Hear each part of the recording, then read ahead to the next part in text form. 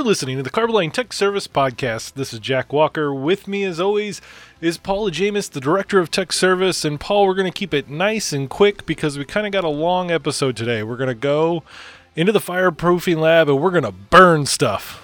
We sure are. Burn, baby, burn. So, Paul, for future ideas, how do people get a hold of us? They can get us at technicalservice@carboline.com. You can also get us on Twitter at Jack_CTSP, and I'm at Paul_CTSP. So we're going to throw it ahead to this recording we made with Brooke Grau, a fireproofing chemist here at Carboline. All right, so we're down here in the Carboline Fire Lab R&D, and we're looking at our oven here as we're getting ready to set up a burn of one of our experimental fireproofings. So kind of to give, this is on the radio so you guys can't really see. What we have here is a big box. It's probably about 10 feet tall, about 7 feet wide approximately. And what we have is a 6-foot steel column inside here. Now, what we have is we have Brooke, one of our fireproofing chemists here. We've badgered her and got her to come on the show. So, Brooke, I noticed that there's several long rods sticking out in the middle of this oven. What are those? Yes, there are. They are furnace thermocouples, so basically it measures the temperature of the furnace while the test is going. So then that way you have a really good idea of the temperature in all areas of the oven. That's correct. So there's going to be an average temperature that you can see when we're running the test. I noticed there's a lot of what looks like flame retardant material hanging up inside the furnace as well. And maybe even some, is this sand that you bury the bottom there with? Yeah, it's to insulate the column, so there's not much heat that's leaking through at the bottom of the column and the top of the column, so you're getting an accurate result, so you're not getting any kind of bleeding heat that's coming in that'll affect the test in any negative or positive way. So this kind of test, we're looking to just review the actual body of the column, not actually the ends, but the middle portion. Correct. That's correct, yes. So describe the test that we're going to run today. So we're going to be running an experimental test today on a certain product, and there are thermocouples on the steel that will measure the heat underneath the coating that we're testing. And basically, once the temperature on the steel comes to a certain degree, we'll know what the failure point is. So what is the max temperature that I guess we run this until either it'll split or either it hits 1,000 degrees Fahrenheit. On the thermocouple? On the thermocouple, which is basically when the steel starts to bend, or it basically gives people time to get out of the building before steel starts to bend and the building will collapse. So that 1,000 degree Fahrenheit's kind of the weak point. That's so we're correct. trying to make sure that we can get to that point without the coating and then take longer to get to that point when the building's on fire. That's correct. Okay.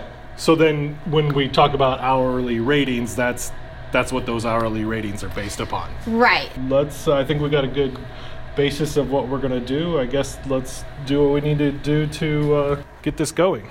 All right. So what we're doing there is we're just adjusting the thermocouples to make sure that we have an accurate representation of what the temperatures inside the oven are after the flame starts. Right, and you want all the thermocouples the same distance throughout around the entire column. Perfect. Thank you.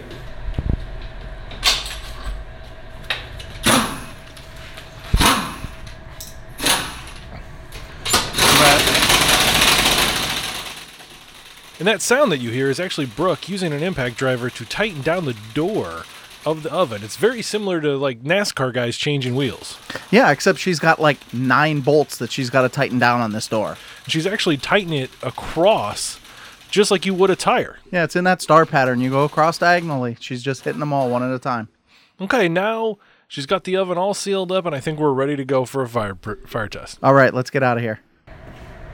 So the furnace is all sealed up, and now that the thermocouples go through a hole that's in the door and the sides of the furnace, so we want to make sure they're all sealed up so no heat leaks out during the test.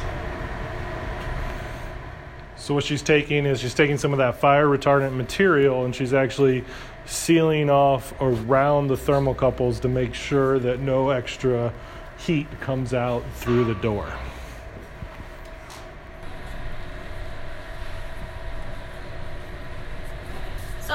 get the furnace going, we have to turn on there. We have a scrubber attached, and we have gas, air, and we need to turn those all on in order for the test to get going.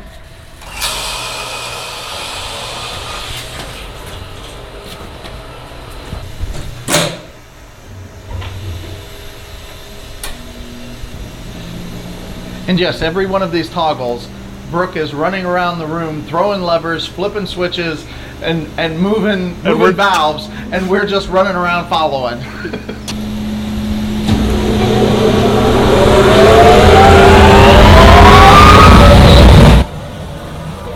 every one of these pieces has to be turned on in order for the test to be successfully started.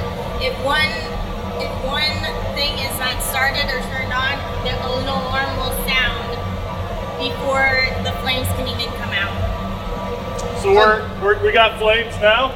We do not have flames now. We have to let the furnace purge before we can do anything. All right. And the purge takes about 3 to 4 minutes.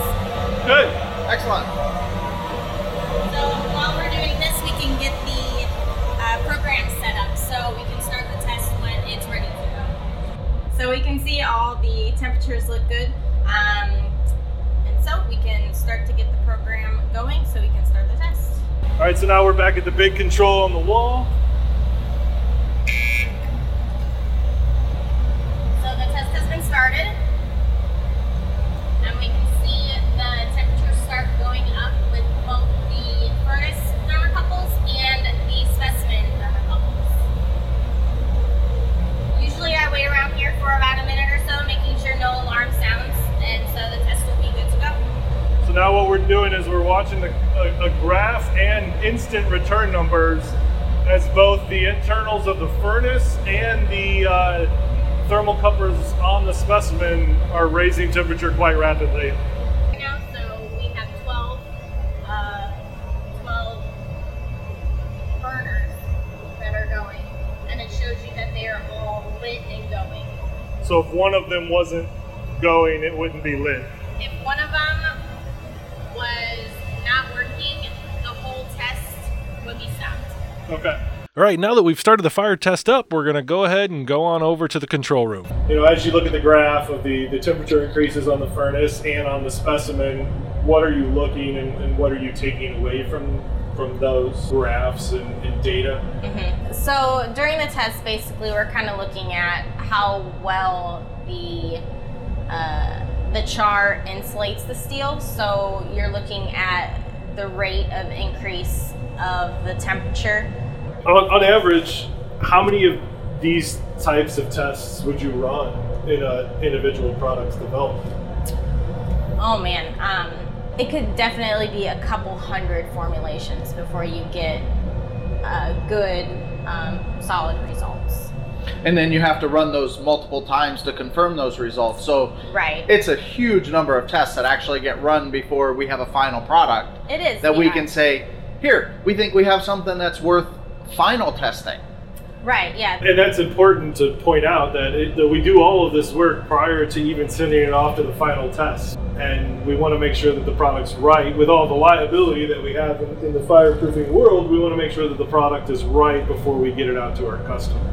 Right. With this test, the thing that, it's important to note, not only do we take a specimen that's coated in a fireproofing material, set it on, put it in an oven where there's lots of flame, we know the thickness of the coating that's applied prior to the test, and then we measure the char after the test.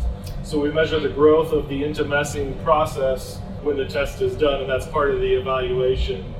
Right. Once we'll be able to open the furnace tomorrow, we'll be able to measure the char growth and look at the quality of the char, cutting the char open, and also looking at the oxidation to see how well it oxidizes during the test.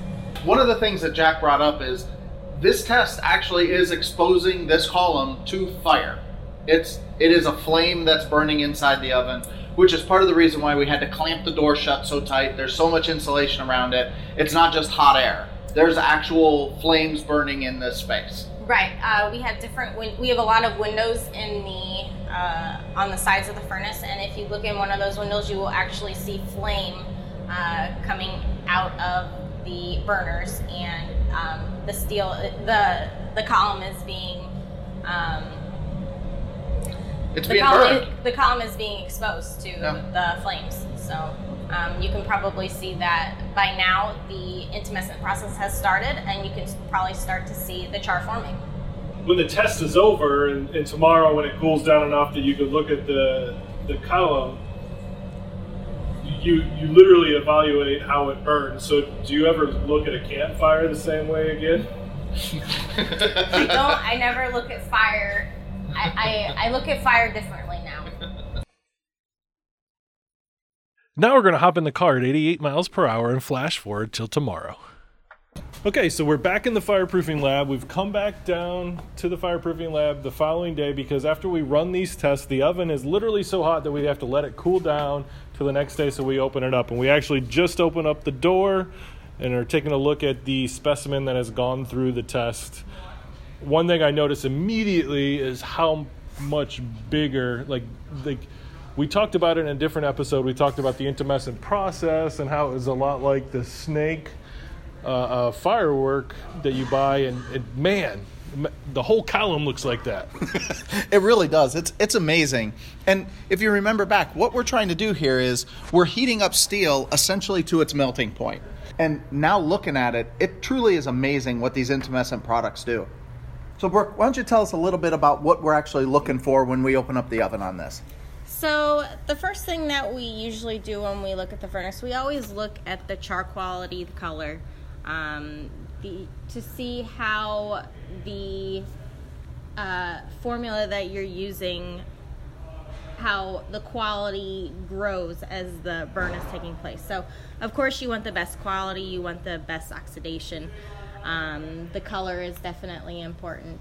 And the cell structure of the char is very important. You want a small cellular structure other than a large structure, so it insulates the steel at a better rate. So on this one, just as we open it, it looks like the surface is white and the interior part is charcoal color. Right. Is that what it should look like? That's what we're talking about with oxidation. You want a better oxidation, so of course you want more of a white color when burning, which means that you're getting optimal oxidation when you're burning. So you want more white char. Of course you're going to see black, gray, white char, but you definitely want more of the white layer than you do the black. And the black layer was what formed with no oxygen present? Correct. Okay. I'm also assuming that you want it to be relatively intact, crack-free, and all still attached to the steel. Yes, yeah, that is definitely one thing you look at when you open the furnace. You look for major cracks that have steel visible. So that means that during the test, if there was a crack present, then you can ultimately get a failure point. I guess one thing that we never really brought up is that this is actually an I-beam that we've coated and put into this test. And so is there any particular part of the I-beam that you look at more than the others, more critically, I guess is the way to put it? The critical points really on the columns, the I-beams, are the edges. The edges are very important. If the edges crack, then it's not going to be a very good test because you're going to get either a single point failure or you're going to get an average failure. Okay, so that gives us a good understanding of what we're looking for. So I guess now we actually have to get this out of the oven so that you could take a look at it.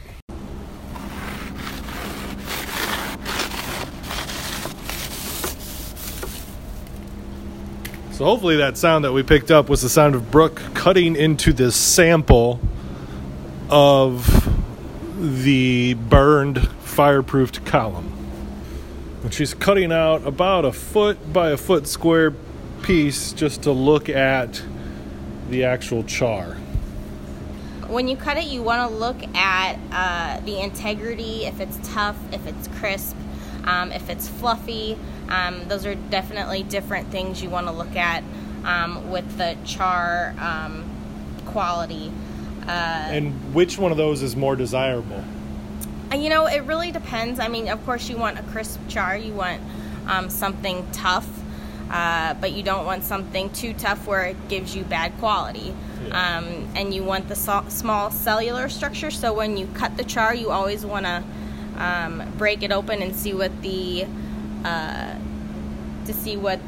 if there's a lot of air pockets in the char, to see if it's a good insulator. So you always want a good compact char for a good insulator.